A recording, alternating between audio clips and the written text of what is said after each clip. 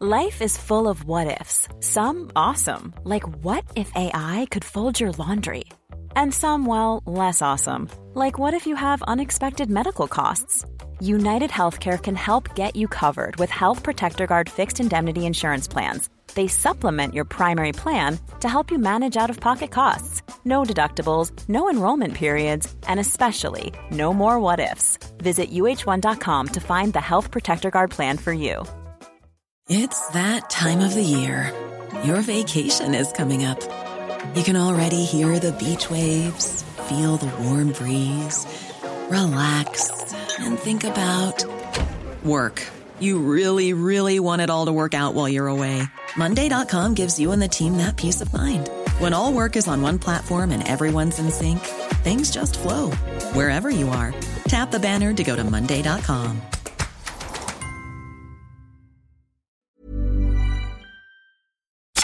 You're listening to C103's Cork Today podcast. Phone and text lines are currently closed. For our first chat for 2024, delighted to welcome back Peter Dowdall. Happy New Year to you, Peter.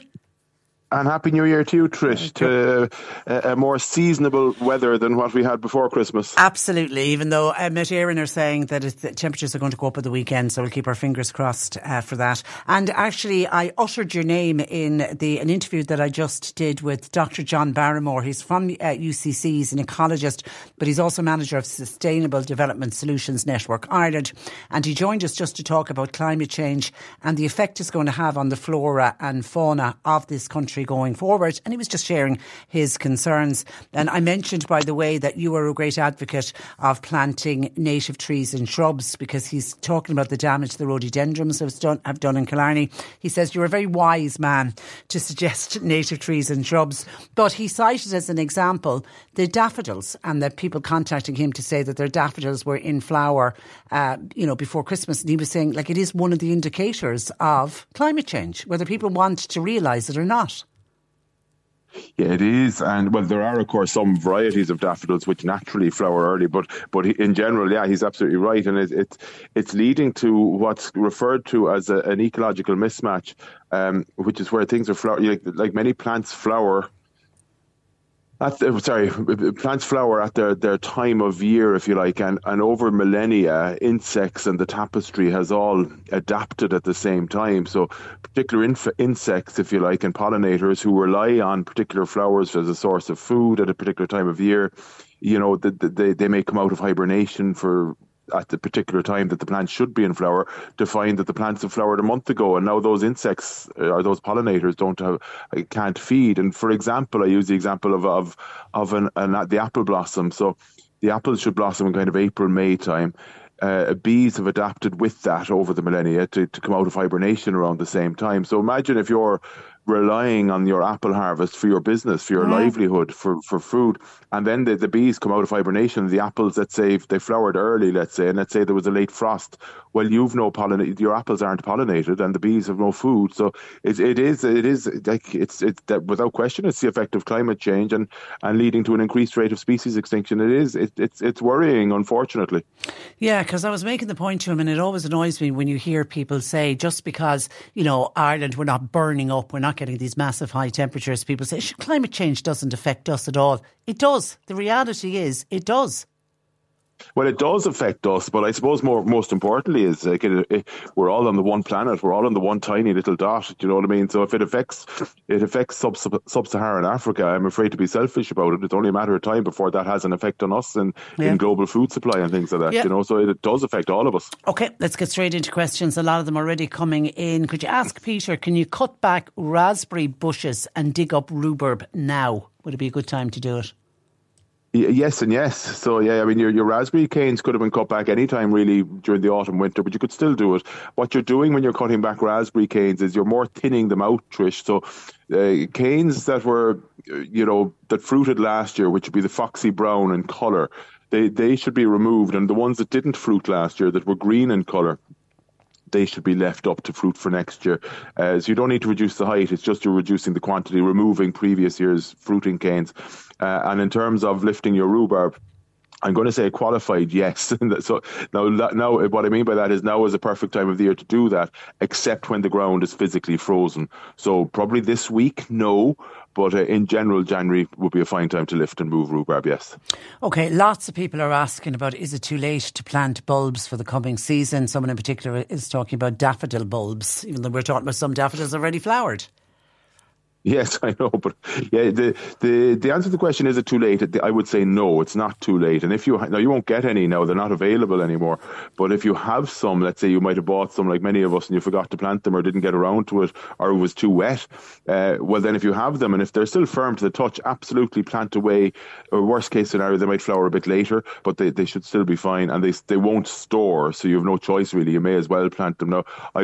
Speaking of climate change, I just got an email from the Dutch tulip growers, just to let me know that because of so many of their fields flooded in the autumn in Holland, that again, the climate change, there is going to be a scarcity of tulips this year, and the range is going to be far. So in the autumn of this year, for next spring, there's going to be far fewer tulips and less range of tulips available. Well, actually, just at the weekend, I was doing something out in the shed, and I found 4 bags of bulbs that I'd forgotten that I'd purchased, and I was going, so they were all firm to the touch. So I said, let's go with it. So I've thrown them all into pots, and I shall let you know. Keep us posted. Yeah, I will let you know how I get on. Okay, somebody else says, Peter, is it worth buying a scarifying rake for your lawn to remove excess moss? Absolutely. It's one of the best things you can do for the lawn. So to scarify a lawn, Trish, means in effect it's like a mechanical rake. And what you're doing is you're cutting into the top kind of few centimetres of the soil surface. So you're pulling up all that, what we call thatch. So thatch is like a build-up of decaying tissue and dying tissue. So like dying grass and moss and bits and pieces. When that starts to build up quicker than what it decomposes, that leads to unfavourable growing conditions, if you like, for grass. So removing that thatch once a year, ripping it up, lets air back into the area, and it will lead to a healthier lawn. So absolutely, yeah, worth doing. Probably best doing it in March, early April. Chris says, could you ask Peter, please, when is the best time to plant lavender? I want to have a bed of all lavender in raised beds, and I can almost smell them when they're in full bloom. Stunning plant, one of my favourites. So everything nowadays is grown really in garden centres is grown in pots. So that means you can plant 12 months of the year, again, with the exception of when the ground is physically frozen or waterlogged. So I would say it is too cold now. I would, for lavender particularly, it's a Mediterranean plant. I would wait certainly until we come into spring and temperatures start rising. So I would say March, April. And that also ties in with when the garden centres will have their new crops available. So you get good, healthy, new, fresh lavender plants, March, April, and plant away. The trick with lavender, raised bed is ideal because it should allow good drainage. Trick with lavender is that it's a very well-drained soil because it's native to Mediterranean regions where it would be growing in very, free-draining soils, and keep trimming it back. Don't let it get big, because if you let it get big and you hack it back, it'll just die on you. So constant trimming, always be cutting it back a small bit. And enjoy when they're in full bloom. For my listener, can I trim back my roses now, please? Yeah, you can, absolutely. Anytime between now and the end of February. Again, just because the temperatures are so low, I probably wouldn't do that kind of work right now. But you can anytime between now and the end of February. I was actually up at a garden yesterday, walking around it with somebody, advising on it, and there was about half a dozen rose bushes. I couldn't believe it, like -5 or whatever it was the night before last, and there were still a few flowers on the rose bushes. Hard to believe. Yeah, my neighbour, one of his has red roses on it, and we were admiring them at Christmas, and I was only looking the other day, and they're still there, and whether they'll survive the frost now. But it was just lovely to see it, really lovely to see it. Hi, Peter. I have a lily plant in the garden, but since the cold weather, the plant is sagging. Has the frost damaged it, or should I have covered it? That's from Margaret in Douglas. Well, Margaret, unfortunately the term lily covers a multitude, if you know what I mean. So it does depend what it is. But send us in a picture. We'll have a look at it. I don't know is the short answer, because it does depend on which lily it is. So if it was a canna lily or something like that, that would be tender and there would be a risk.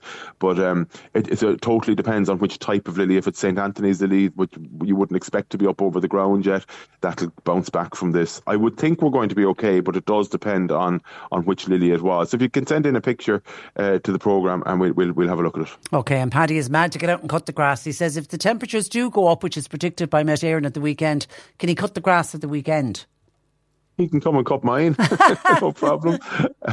Yeah, you can if the temperatures go up. So again, like we were so mild right up to Christmas, except it was so wet we couldn't get the grass cut. This cold spell will obviously slow it down. But if the temperatures start creeping up and if it's dry enough and there's no frost on the grass, absolutely you can cut away next week or at the weekend. Okay, let me see if I can make this out. Gardening question. My young, newly planted tree has lost its main, is it apical leader stem?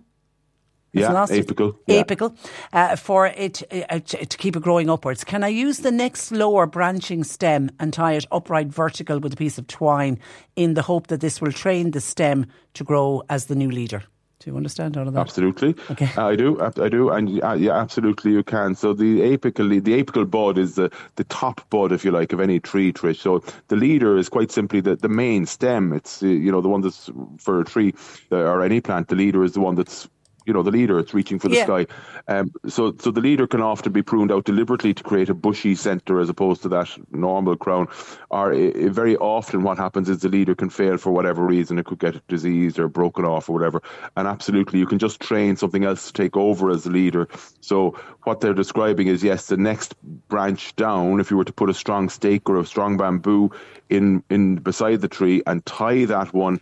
So instead of it growing outwards, you're tying it gently, make sure not to crack it, tie it gently so that it starts growing up and it does replace the leader. Yes, absolutely. Okay. And keep us posted. Okay, listen, Peter, we'll leave it there. We'll chat to you next Wednesday. Thank you for that. Thanks, Trish. Look forward to it. Bye-bye. Thanks a million. That is Peter Dowdall, the irishgardener.com.